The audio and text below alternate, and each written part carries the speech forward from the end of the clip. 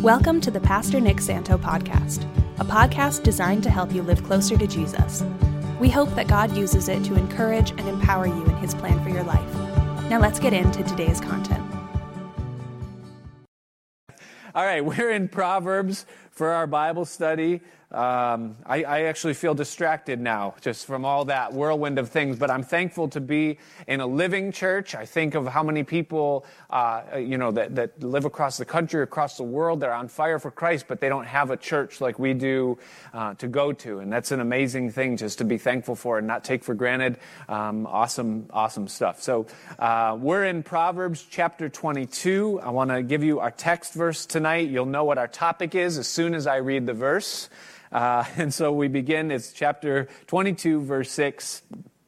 Solomon writes, and he says, train up a child. You can leave now while you have like 14 seconds before I finish reading this verse. If you just want to duck out, you don't want to hear it, you can do that. But it says, train up a child in the way that he should go, he or she. And when he or she is old, he will not depart from it. So train up a child. The idea there is to initiate, to inaugurate. Literally, the word picture in the Hebrew is to funnel. So you're actually channeling a child. You're bringing them from a broad perspective or from a wild perspective, and you're pruning their path into something very specific. So train up a child, it says, in the way that they should go. And I want you to mark that word, at least in your mind, because it highlights for us that there is an element of human will involved in this, that they should go in this way. It doesn't say that they must go or that they are guaranteed to go. It's the way that they should go. So you're to train them or funnel them in the path that you know is the right way that they should go, but you don't ultimately have control over it. And then it says, and when. And I want you to, again, circle that word when right there in the passage, because it means that there's no time stamp on this. It comes at some point. We don't know when is. That doesn't give a specific. It just says when, so there's a time involved that's unknown, but it says when he is old. And the idea behind old there is not gray-haired necessarily, again, nothing age-stamped, but basically it just means mature. It means that once they've developed, it means once that they have been able to evaluate a few things and weigh out a couple of things and see some things, experience some things, maybe taste some things, that when they're old, it says that then they will not, and again, just mark those two words, that they will not, because will means choice. And so the idea is that now this has moved. There's a transition. It's no longer your will saying this is what you should do, but now it has become their will, that they will not depart from it. So they have made a choice now that this is the direction that they also want to go. And it says that once they choose, not your choice, but their choice, it says that then they will not depart from it. And so tonight I want to talk to you about this whole amazing topic of parenting, raising children. Amazing thing. I remember back in my school days, and I don't get to see my kids experience this too much because they're homeschooled, but I remember the days of the pop quiz. Remember that? And you would be there and you'd be having a normal morning, a normal time, and the teacher would say, clear your desks, pop quiz. And all of a sudden you would have a panic attack, an anxiety attack right there. But there was two different types of pop tests that you could have in that moment. And one of them was a multiple choice test. And when there was a multiple choice test, your anxiety level would go immediately down, because with a multiple choice test, you don't really need to necessarily know the subject matter all that great. If you have a little bit of common sense and you have a little bit of practical, common thinking skills, critical thinking skills, you can pretty much kind of figure out what the answer is, and you can get by not knowing. But the other type of test was the essay test. And the essay test would make the anxiety level go even higher, because you can't fake it on an essay test. There would be a question, and you would have to know the answer. And if you didn't know the answer, you didn't get it right. There was no way to get around that, And so there's these two things. Now, I'm glad for the POP test. I think that's an excellent thing that they do in the schools, because that is life every day, isn't it? I think every single day of adult life, there are pop tests. And some of those tests are multiple choice. When you have 6 bills that are due, and you only have enough money to pay 3 bills, right? You can use some critical thinking skills, and you can figure out which bills you should pay. You can kind of evaluate that. You could say, well, Flo from Progressive seems a lot more aggressive to me than the T-Mobile man who can't figure out if he's got a signal on his phone. So I'm going to pay Flo. I'm going to pay my car insurance this month, and T-Mobile can wait. You know, I've got to figure it out. That's multiple choice. But there's other tests that aren't multiple choice, but you still need answers for it. Like when you find out that your teenage son or daughter has 2 fake profiles on a social media account, and they're leading an entirely different life than what you've ever known, and somewhere out in public, they're completely different people than the people that you thought they were at home. And when that happens, that's an essay test, because now you need answers, and you don't know what to do. Or when you find out that maybe your spouse is sick and it's going to change your life. It's going to change the dynamic of your family life and of your future. And everything that was normal to you all of a sudden becomes abnormal. Now you need answers. And it's for those types of life situations that God has given us His Word and He's given us His wisdom. And so God has things to say to us in order to equip us for the circumstances that are unexpected, the tests that come that we don't necessarily have answers to. And so I'm thankful that God has something to say about these things that we go through. Sometimes I think about what kind of responsibility it takes to be God. Can you imagine the level of responsibility? I mean, just think about if God made a mistake. I mean, you can't sue him. He's protected, right? He's covered because he's God. But can you imagine just the level of responsibility? I mean, think about what he has to keep going and still have the capacity left over to do other things. He's got to manage the universe. He's got to balance all the scientific systems and keep it running like a clock. I mean, we take all that for granted because it just happens, but somebody's doing that. God is taking care of that. And then there's all these things that make up the complication of life on earth. You know, God says that He's in control of the geopolitical system. Can you imagine that? I mean, just that in and of itself, like you would have to be some kind of being to be able to not only understand it, but to be the one that's kind of pulling the puppet strings on the whole thing and know where it's all going. To be able to sit down, put your feet up and say, yeah, I know the end from the beginning and everything's right on schedule and it's okay. I know who's in control and in charge. But then on top of that, it gets even smaller. And the Bible says that He controls even our breath and our heartbeat. Think about it. When's the last time that you had to think about that? I had my appendix taken out about 2 years ago and never, ever been anesthetized before that moment. It was the best sleep I've ever had in my life. But when I woke up from it, they had to remind me to breathe. I remember they shook me awake and I talked to them for a minute and then I kind of phased out again and the lady shook me and she said, you need to breathe now. And I said, wait, you told me that the appendix did nothing. The appendix was controlling I have to think about that now? Like that's something I have to voluntarily, I'm done, it's over. I can't control that. That's outside, you know? But God has this amazing capacity. And then on top of that, all of the plans that He says, He knows, I know the plans that I have towards you. I manage your thoughts. They're more in number than the sand, the thoughts that I have towards each person. Just think about the level of responsibility. And if God were to make a mistake, what would He choose? If something was going to slip through the cracks, what would it be?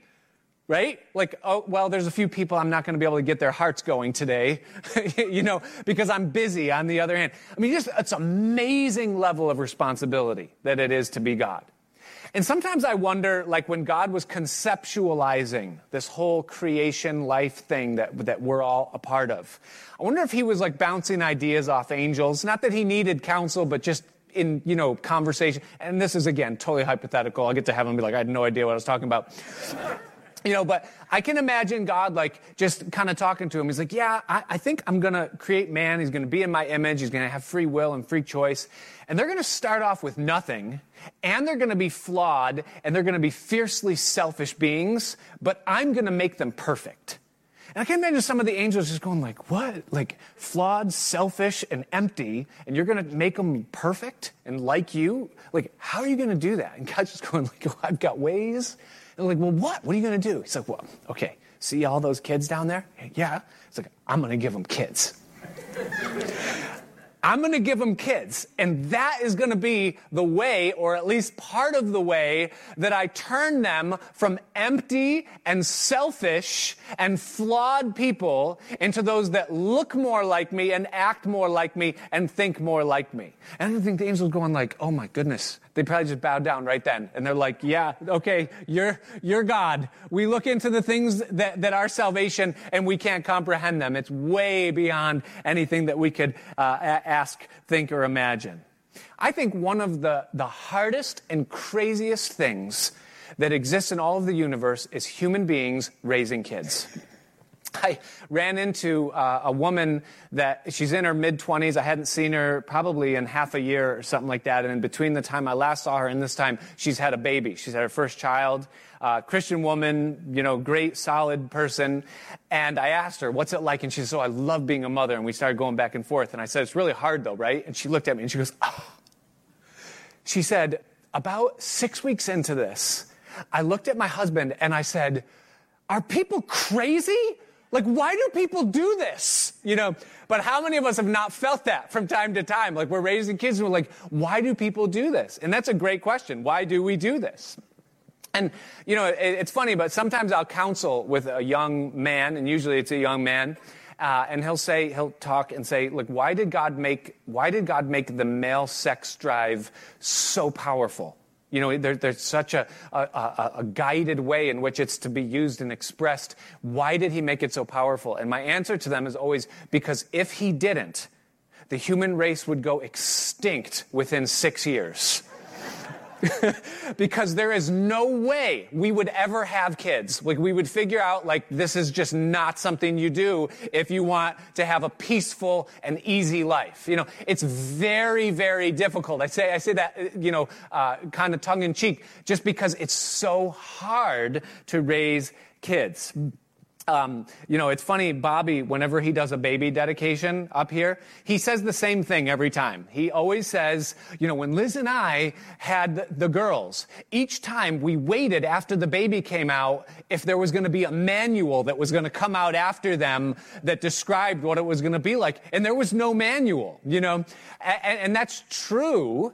But thankfully, God has given us in this responsibility that He's called us to, He's given us some guidelines. He's given us some wisdom, some things that will help us so that we can navigate the process, because it certainly is a process. Now, if you're here tonight and you're not a parent, or you're here tonight and you don't want to be a parent, or you don't think you'll be a parent, or if you're here tonight and you just know already, and I'm looking around the room, I don't think there's very many of you, that you're never going to be a parent. I want to exhort you, don't tune me out and say this study has nothing to do with me, because it does, and here's why. Because all of the things that God has to say to parents about parenting really apply to people generically. Because raising kids is raising people. It's leading. It's leadership. And so if you work with people, if you're among people, if you mentor people, if you disciple people, then all of the things that God says to parents apply equally to you.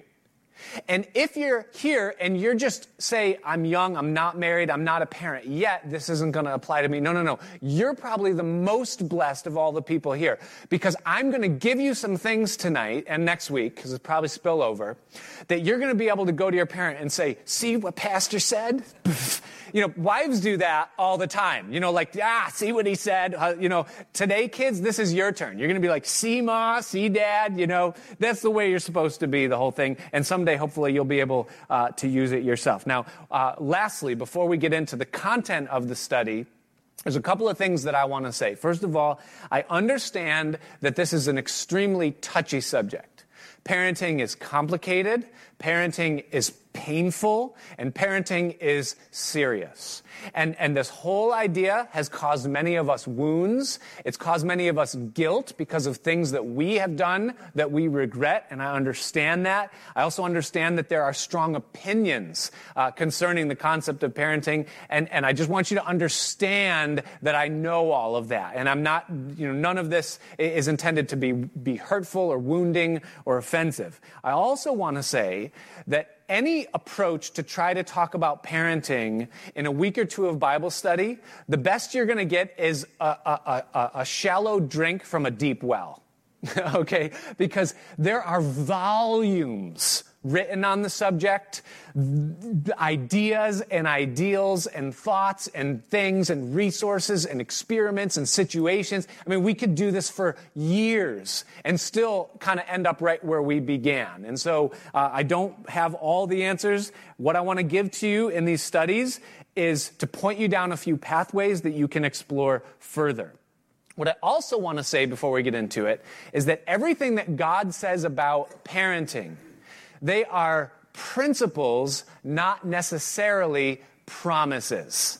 All right, so like even the verse that we read where it says, train up a child in the way that they should go, and when they are old, they'll not depart from it. It's a guideline, not necessarily a guarantee. And the reason for that is because there's this free radical called free will that every human being is born with that makes all of these things a little bit crazy. And God's in control of that. But if you don't understand that, then sometimes you can get a little put off by it. Now, nevertheless, God's guidelines are the best guidelines. If we're going to do it the best way we can, then we need to know what God says about how to do it. And the bottom line is that successful parenting works by the 20-30-90 rule. And that is this, that successful parenting is 20% art, 30% science, and 90% dumb luck. And that's just kind of how it works. I also want to say, before we get into the content, is that I am not qualified to teach this. All right? My oldest turns 18 in 2 days. That means that even if I add up the collective ages of all of my kids, I'm at most a base novice at this whole thing. They've gone through nothing yet. And I'm looking at people here that you have been put through the ringer in this whole thing, done everything right, and you've had it either not work or backfire, or you haven't seen the resolutions, or you've been twisted up, churned up, and spit out, and you're looking at me right like now with your arms going like, what is this little kid going to tell me about parenting? And I just want to address the elephant in the room, that I have no clue. I don't know what I'm doing, not even at all. I don't have the answers, and I can't fully prep you for the tests, okay? I can give you what God says, and that's my goal. Now, I do have, at this point, moment in junction, I have really great kids, but I have a long way to go. And I say all that to say this, is that the stories that I share with you throughout the process of this, a lot of them are wins that I have experienced in my parenting journey, all right? But they don't serve as role models as much as illustrations. In other words, I don't want you to go like, wow, he's really got it down. He knows what he's doing. He's a really great dad. I fear to sound that way. My 16-year-old son is in the sound booth right now, and I'm scared to death that he's going to hear a representation of me that he's going, that ain't my dad, you know? and so there are wins, and those things probably will come out more than the losses, and there's plenty of losses. I've done so many things wrong as a dad, you know, and by the grace of God, so far, my kids are doing pretty good, okay? We all have advantages and disadvantages, and our desire is always to leverage our advantages to do the best we can for the kids that God has given to us. And so those are the precursors. I'm going to give you 3 points this week, hopefully 3 points next week, and I'm trying to get my wife to share one of those points because she's way more qualified, but she doesn't want to do it. So pray for her and put pressure on her. because she might not want to do it, but she definitely has something to say. So 3 points this week. If you're taking note, first point is this, is that a good parent is always a child. A good parent is always a child. Now, I am not talking about being Peter Pan. That is, that you never grow up. But I am talking about being Wendy. Okay? Now you have, on two ends of the spectrum, you have Peter Pan on the one side, and he's the one that never grows up. All right? And then you have Captain Hook on the other side, and he's the one that has made childhood the enemy and that lives under the mantra of the drive childhood out, drive it out, and there's just nothing there. Wendy, she's right in the middle. And what Wendy is she's both. She's kind of the one that still understands the lostness of childhood, and yet she nurtures and brings along into adulthood, seeking to preserve the freshness and the wonder of what the child is, but to bring into maturity. Now you say, well, what's the verse for that? Because you're preaching Peter Pan, and that's a little weird in a church service. Okay, listen. The author of Proverbs, what he does is that he consistently takes the role of a parent who's talking to a child about being a parent. So in the introduction to the book of Proverbs, in the first 3 chapters, 7 times in those 3 chapters, the author says, my son. So it's a parent speaking to a child. But then the author opens chapter 4 this way. Listen to it. It's chapter 4, verse 1. He says, hear you children, the instruction of a father, and attend to no understanding. For I give you good doctrine, good teaching, forsake not my law. Now watch verse 3. He says, for I, this is the parent now. The parent says, for I was my father's son, tender and only beloved in the sight of my mother. He taught me also and said unto me, let your heart retain my words, keep my commandments, and live. And so in other words, the parent who is the author of Proverbs is talking to children about raising children, but reminds them that he once was also a child. And so there's this understanding that if I'm going to be a good parent, I've got to remember that somewhere inside I'm still a child. And there are 3 childlike things that you never want to lose as parents. And what are they? Number 1 is that you want to be always learning. And that's part of being a child, right? Is that you're constantly learning. And so it means to remain humble, to remain teachable, and to keep the understanding that you haven't arrived yet. And if you want to be a good parent, that's a great thing to project to your kids. Not that you know it all and that you're throwing knowledge down at them and that you're all finished and complete and that maybe someday they'll get to where you are, but that you're still a child as well. Listen, I'm going with you. You want to be always learning. You also want to be always growing. And here's why. Because we do not, as parents, we do not grow ahead of our children. We grow along with our children. In other words, we're not further along down the path than they are. We just started earlier, but they're right where we are right now. In other words, we're walking together. It's not that I'm way ahead. Well, try to catch up. Here I am, and they're like, I don't know if I can. I don't know if I want to. I like it back, No, we're going together.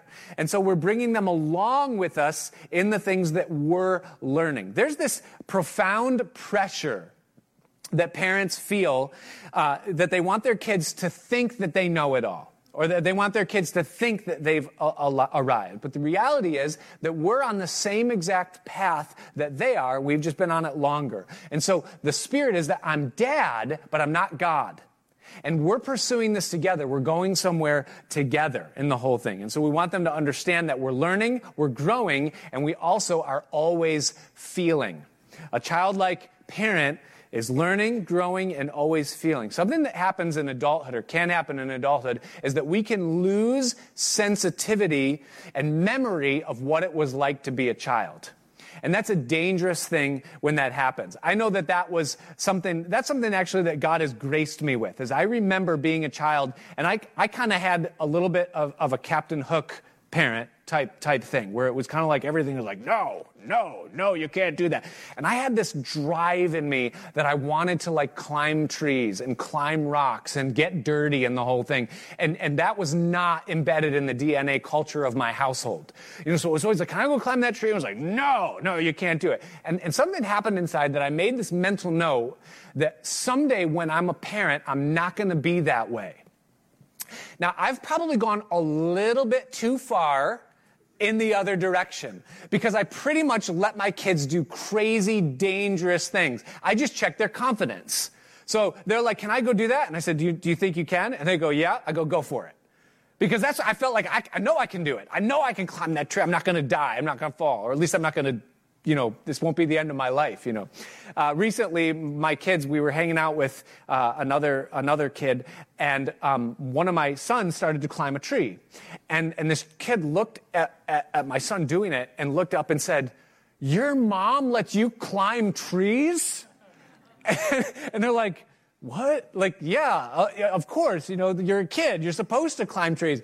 True story. This kid was like emboldened by the idea of wow, I could climb a tree. He jumped up, grabbed the tree limb. No lie, it broke, and he fell on the ground. And I thought, you know what? Maybe some kids maybe shouldn't climb trees. I don't know, But here's my point: is that if we forget what it was like to be a kid, then we're going to make unnecessary mistakes as parents. Because sometimes we can be maybe overprotective on the whole thing. So a good parent is always a child. There's a mentality that we're going somewhere together. We're growing in life together. We're moving somewhere together, and there's relationship there, and there's trust there. Point number two is that a good parent is always a teacher. I want you to see something in Proverbs chapter 23. There's this little segment that I love. It's one of my favorite segments in the book of Proverbs. And it's not about parenting, but it's an example of what it means or what it looks like when a parent teaches their child. Watch the passage. It's fascinating. Chapter 23, verse 1. It says that when you sit to eat with a ruler, a leader, a potential future boss, a politician, someone who has some control or authority, it says, consider diligently what is before you. And so the idea is that there's a meeting going on, perhaps potential employment. Maybe it's a job interview. For some reason, you're sitting with someone and there is a negotiation, an exchange that's going to take place where they're offering you something. Watch this. It says, and put a knife to your throat. In other words, just commit suicide today. If you are a man who's given to appetite. Now, for years I read this and I thought, okay, mental note, when you sit down with people, only eat a little bit of food. That's not what he's talking about here. Remember, this is all parables. It's all symbols. He's not talking about, he's going to make that very clear in just a moment. He says this, watch this.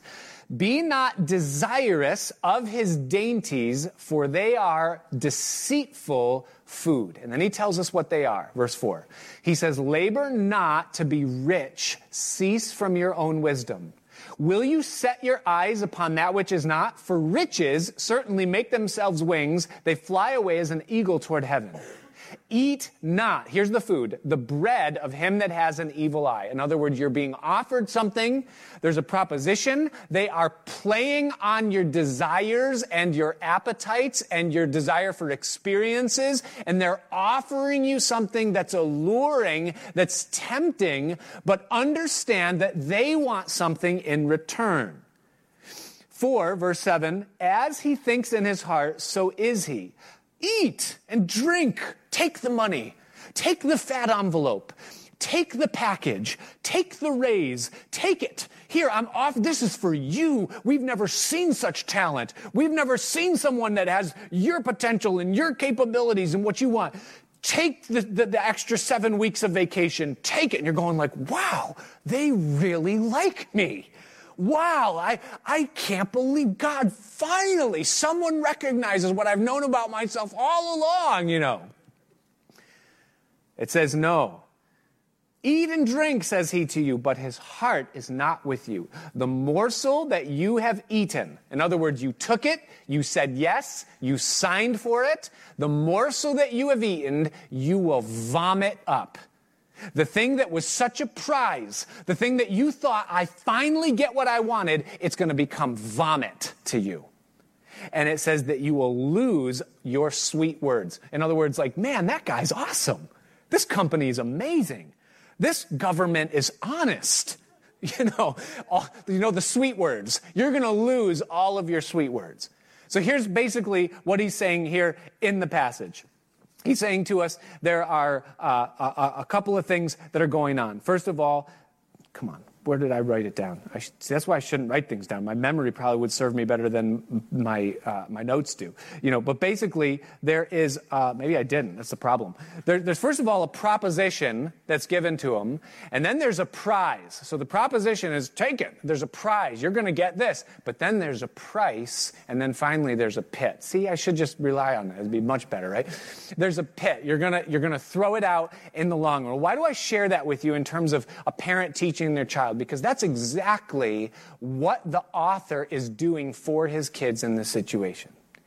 The reason why he has this kind of understanding is because he has been involved in a situation like that where there was something going on behind the surface of what's seen, and he fell for it and then lived to regret it. And then what he's doing as a parent is he's taking the lesion of that wound and he's turning it into a lesson to help prepare and equip his kids so that they're equipped and ready for life. He's saying to him essentially, listen, watch your appetites and know what they are, and consider very carefully what's going on in the various circumstances that you find yourself in. Because this is not an honest world where everything is always as it seems. And if you think that it is, then you're going to be in a place where you're vomiting up what you think is sweet, and you're going to be losing your love for people on a broad spectrum scale. He's sharing his experiences, the things that he's been through, in order to equip his child for the future that he knows that they're going to need. And this is an amazing example of excellent parenting. One of the things that I've done with my kids, and again, I count it completely as the wisdom of God, and not with all of them because some of them are younger, is that I have shared with them the vices that I know exist in my family line and in myself. I only got saved when I was 19, so that means I lived 19 years of life without Christ. And you can do a lot of sin in 19 years. You can discover a lot of dark things about yourself. And then through connecting the dots of things that I remember from my childhood, things I saw in my grandparents and then in my parents and then in myself, I know what kind of temptations are going to be visiting my kids as they grow up. And so part of what I've tried to do is to take time with them and say, listen, there are a lot of pitfalls in this world, but these things you need to be on guard for because I know you, because I know me. And so you need to watch out for X, Y, and Z. I remember that there was a time I was on a job in the city working construction, and I saw a bunch of 20-something guys standing around a cell phone in an idle moment, and they were gawking at the screen. Now, I didn't have to wonder what was on the screen. I knew what they were looking at, and it wasn't a funny meme text message that one of the guys got from his kids, all right? You get the idea. They were looking at something they shouldn't have been looking at. And so I thought about that for a minute, and I just watched this whole thing, and I pictured it as though someday that might be my son on this job, and someone might say, hey, come over here, look at this. So I went home that night, and I was watching a football game with my son. And I remember one of the commercials came on, and when the commercial came on, there was a woman in a bathing suit or something like that. And I said, Rocky, let's go talk. And so we went in the other room, and I shared with him the experience. I told him what happened that day with the guys around the phone, and I said, listen. And I explained to him about lust. I explained to him about the eyes. I explained to him about the power of sexual sin and temptation, the hold that it can grab upon a person, and explained all these things. And he's taken it in, and we're sharing and talking about the whole thing. And I said, if anyone ever says, hey, come over here and look at this picture, and you get an idea of what it is, just don't go.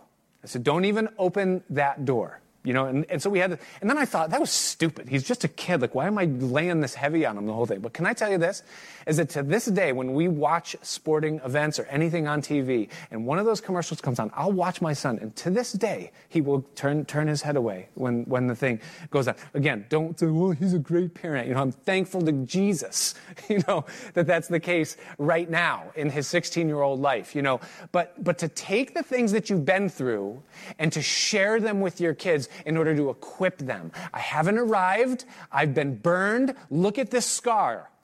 This is why. And then to explain and go. A good parent teaches. Number 3, a good parent is a present companion. A good parent is a present companion. Now, I did not say friend.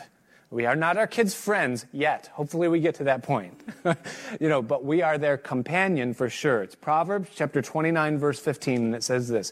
It says that a child left to himself is a shame to his mother. And so they are not intended to be left alone to figure things out on their own. Now, does that mean, Dad, that you have to get down on the floor and play with Legos and Tinker Toys and build with blocks? Maybe once in a while. I'm not particularly gifted at that, and probably one of my shortcomings is that I don't do that enough.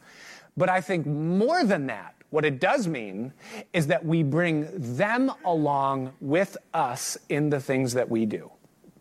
So, from the time that I remember Hosanna was just little, I thought, well, I want to go running, and here she is, so I said, Hosanna, you want to go running? She's like, what's running? I'm like, well, you're about to find out, And we would run, and we start running, just me and Hosanna. We just run, and we go and obviously I wouldn't go as fast as I normally would, but we'd be running. But I did this with my kids, and we started talking while we would run. And it became this amazing thing because, you can learn a lot from running. We'd be running up a hill, and I'd be like, this hill is talking to you right now, right? This hill is saying, you can't beat me. This hill is saying, you're tired, you should walk a little bit. This hill is saying, you can't conquer me. I said, don't listen to the hill. Don't listen to the hill. You talk back to the hill and say, I'm bigger than the hill. I'm stronger than the hill. I'm going to beat this hill. And we talk about, how our mind is stronger than our body, but our body wants to control our mind. And it just became these times where we would just share and talk. We still run together even to this day. If I'm doing a brake job, I'll grab whichever of my sons is there, and I'll say, hey, do you guys want to do brakes? And they just sit there and play with tools. They don't know what I'm doing. I'm distracted and getting angry at frozen bolts and things, but they're there with me. We bring them along in what we do, and we just spend the time, even if it's time in silence, but they're not to be left to themselves. Deuteronomy chapter 11, verse Deuteronomy, is it 11 or is it 18? I put the thing, it's 11. Deuteronomy 11, verse 18, it says this. It says, therefore you shall lay up these my words in your heart and in your soul, and bind them for a sign upon your hand, and they may be as frontlets between your eyes. And you shall teach them to your children, speaking of them when you sit in your house and when you walk by the way, when you lie down and when you rise up. And you will write them upon the doors of your house and upon your gates, that your days may be multiplied and the days of your children in the land which the Lord sware to your fathers to give them, as the days of heaven upon the earth. Listen to what he says. He says, listen, take your kids with you. When you're in the way, when you're doing the things that you do, if you're making dinner, if you're cleaning a room, if you're putting something together, just get them alongside of you and just talk to them. Apply it spiritually. Speak into their lives. Breathe truth on them. Breathe companionship on them. Breathe encouragement and assurance upon them. Do it. And notice what he says in verse 21. He says that it will be as the days of heaven upon the earth. It's going to come back to you, and you're going to be grateful that you did it. Now, here's how I want to bring it home this week as we close out, and then we'll finish off next week. There are, on one end of the spectrum, there are Peter Pan parents. They're kids that are raising kids that have never matured and they've never grown up. And the problem with Peter Pan parents is that they create lost boys and girls. Is that there's nothing being cultivated and spoken into their lives. They don't know who they are. They don't know why they are. They don't know where they're going. They have absolutely no vision. On the other end of the spectrum, there's the Captain Hook parents. And Captain Hook parents, they create rebels. And that's what the Lost Boys were to those pirates, is that those kids, they're worthless, they're useless. And Captain Hook parents, they don't produce Lost Boys. What they produce are kids that despise authority, that rebel most often in the areas where they're most constricted. That's what Captain Hook parents do. And so, for the sake of our conversation and for our application, what I'm asking you to do is to honestly ask the Lord and say, where do I fall on this spectrum between the Peter Pan parent and the Captain Hook parent? And how can I come to the middle where I'm a Wendy? Where I understand the wonder of childhood, but I understand the maturity of adulthood, and I want to bring my kids along so that they know who they are, but yet they're rounded, normal, and stable people that I like to be around. If you say tonight, I'm a Peter Pan parent through and through. I'm a lost boy, I'm a kid, I've never grown up. That's the way that I tend to lean towards, just and honestly. That's what I am, If you're in that place, then here's what you need to realize and understand. If you're a Peter Pan parent, Peter Pan is Peter Pan because Peter Pan doesn't have a parent. And so if you want to be a better parent and that's who you are, then you need to find out who your parent is. Now, who's your parent? Your parent is Jesus Christ. And what I have learned is that the key to influencing the people that are under me is to be in submission and under the authority of Him that is over me. And so if I want to be the kind of parent that's going to be able to bring my kids along, then I need to come under His lordship and allow Him to have full control and Lord in my life. And when I know God and my heart is set towards God, then I'm able to communicate to my kids accurately who they are, why they are, where they're going, how to live, and I get to say to them, listen, I'm going there too, let's go together. And it builds trust and relationship, and so the more I know Him, the better dad I'm going to be. And so if that's you, that's what you need. I need more of you, Jesus, in my life to influence me, that I might be an influence to my kids. If you're on the other end of the spectrum and you say, I'm more of a Captain Hook type of parent. I'm kind of the more iron fist. I'm more truth. Maybe my spouse is more grace, but I'm truth. I'm Captain Hook. Captain's Hook problem isn't that he doesn't have a parent. Captain Hook's problem is that he doesn't have a heart. Captain Hook lacks empathy, and he's forgotten what it's like to be a child. And so what needs to happen is that something has to bridge the gap between the two worlds to bring you back a little bit towards where they are. I want to read this to you. This impacted my life greatly a number of years ago. It's a kind of a poem. It's an excerpt. It's called Father Forgets. It was written by W. Livingston Larned, and it's a little bit old. You'll be able to tell that by the language, but it really illustrates the idea of what it means to kind of come back from being that Captain Hook place. He says this. He says, listen, son, I'm saying this as you lie asleep, one little paw crumpled under your cheek, and the blonde curls stickily wet on your damp forehead. I have snuck into your room alone. Just a few minutes ago, as I sat reading my paper in the library, a stifling wave of remorse swept over me. Guiltily, I came to your bedside. There are things I was thinking, son. I've been angry towards you. I've scolded you as you were dressing for school because you gave your face merely a dab with a towel. I took you to task for not cleaning your shoes. I called out angrily when you threw some of your things on the floor. At breakfast, I found fault, too. You spilled things. You gulped down your food. You put your elbows on the table. You spread butter too thick on your bread. And as you started off to play and I made for my train, you turned and waved a hand and called, "Goodbye, Daddy." And I frowned and said in reply, "Hold your shoulders back." Then it began all over again in the late afternoon. As I came up the road, I spied you, down on your knees, playing marbles. There were holes in your stockings. I humiliated you before your friends by marching you ahead of me to the house. Stockings were expensive, and if you had to buy them, you would be more careful. Imagine that, son, from a father. Do you remember later when I was reading in the library how you came in timidly with sort of a hurt look in your eyes? When I glanced up from my paper, impatient at the interruption, you hesitated at the door. "What is it you want?" I snapped. You said nothing, but ran across in one tempestuous plunge and threw your arms around my neck and kissed me, and your small arms tightened with an affection that God had set blooming in your heart, and which even neglected could not wither. And then you were gone, pattering up the stairs. Well, son, it was shortly afterwards that my paper slipped from my hands, and a terrible sickening fear came over me. What has habit been doing to me? The habit of finding fault, of reprimanding. This was my reward to you for being a boy? It was not that I did not love you. It was that I expected too much of youth. I was measuring you by the yardstick of my own years.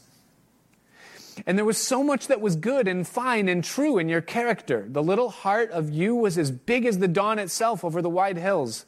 This was shown by your spontaneous impulse to rush in and kiss me goodnight. Nothing else matters tonight, son. I have come to your bedside in the darkness. I have knelt there, ashamed. It's a feeble atonement. I know you would not understand these things if I told them to you during your waking hours. But tomorrow I will be a real daddy. I will chum with you and suffer when you suffer and laugh when you laugh. I will bite my tongue when impatient words come. I will keep saying as if it were a ritual, he is nothing but a boy, a little boy. I am afraid I have visualized you as a man, yet as I see you now, son, crumpled and weary in your cot, I see that you're still a baby. Yesterday, you were in your mother's arms, your head on her shoulder. I have asked much too much. Now listen, the answer, if you find yourself relating maybe a little bit too much to that, like I did when I first read it, the answer is not, I'm going to try harder or resolve that I'm no longer going to be this way. Listen, what God has provided, the remedy for a hardened heart, a lack of empathy, is a filling with the Holy Spirit. That's what God has done. The Spirit that God has given is called the Spirit of love. The fruit of the Spirit is love. And so the proper response, if that's what you find in your heart towards your kids, it's not to say, well, I'm going to change or be different. It's rather to, before God Almighty, say, Lord, I need you to soften my heart again. I need to be filled with the spirit of your love towards the kids that you've given me. I need to see them with your eyes. I need to understand this role and responsibility, and I need to steward it, not with my wisdom and strategy, but by your spirit and grace at work in my life. And Lord, I need you tonight to soften my heart. And so my challenge to you is this as we close, is that on whatever end of that spectrum you might find yourself, that if you say, I'm maybe a child raising a child, that you might say, Lord, I need to be closer to you and more intimate with you, that I might know what it means to have you as my parent, that I might know how to be a parent to my kids. And if on the other end that you might say, Lord, I need you to fill me with your spirit again. I need you to revive my affections towards my kids and remind me what it means to nurture, to train them, and to love them, as you love me, and to know how to do it according to their personality and what they need. And so I would just invite you, even right now as we close, to just stand where you are, and I'm going to pray over us as a congregation and ask that the Spirit of God would descend. You can stand. Go ahead, we're going to close.